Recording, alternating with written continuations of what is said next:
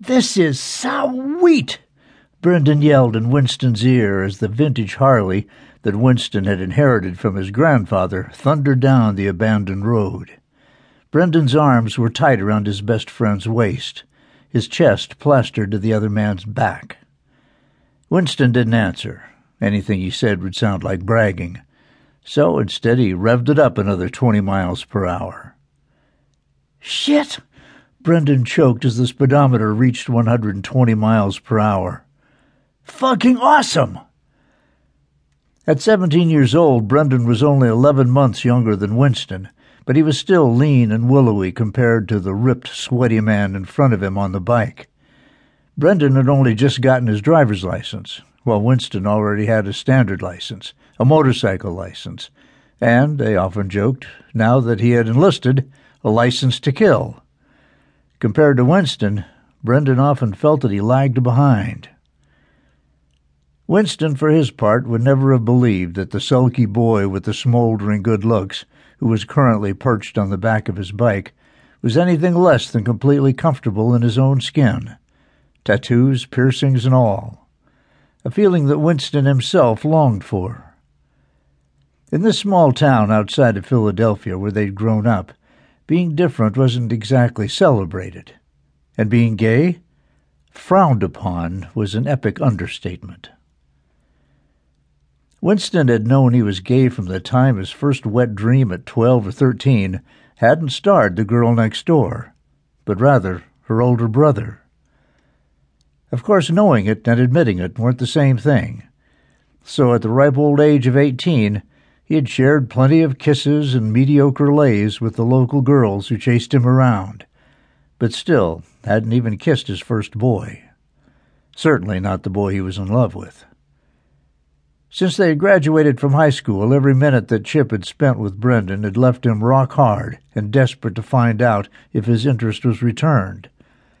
But at the same time, he was terrified of losing his best friend if he was wrong. So he kept his mouth shut until the unknown future pushed his hand.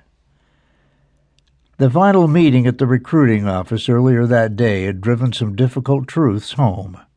As the staff explained the death benefits and had him prepare his will prior to shipping out to basic training the next day, Chip had suddenly realized that he could die. For real. And Brendan would never know how important he was. Unwilling to let that happen, Chip had decided to risk everything.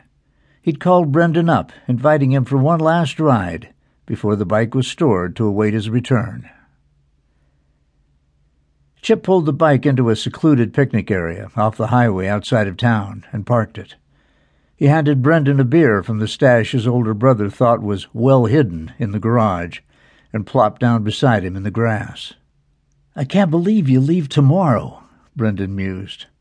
"What the fuck am I going to do without you?" Chip took a deep breath. "There's something I need to tell you." "Shoot." Brendan mouthed the lip of the can, sucking the beer from the groove.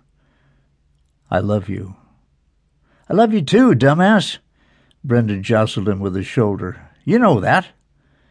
"No." Chip glanced at him and looked back out at the herd of deer grazing serenely in the distance. "I mean I'm in love with you." He hesitated a second and pressed on. "I'm gay, and I'm in love with you." The silence hung thick between them before Brendan carefully set his beer down and shoved himself to his feet, shaking his head. "No, no, no, no, no, no, no," he chanted, his eyes wide with panic. "Is that why you brought me out here? To get me to do that fucked up shit with you? You fucking sick!" "No," Chip tried to answer, but Brendan wasn't done.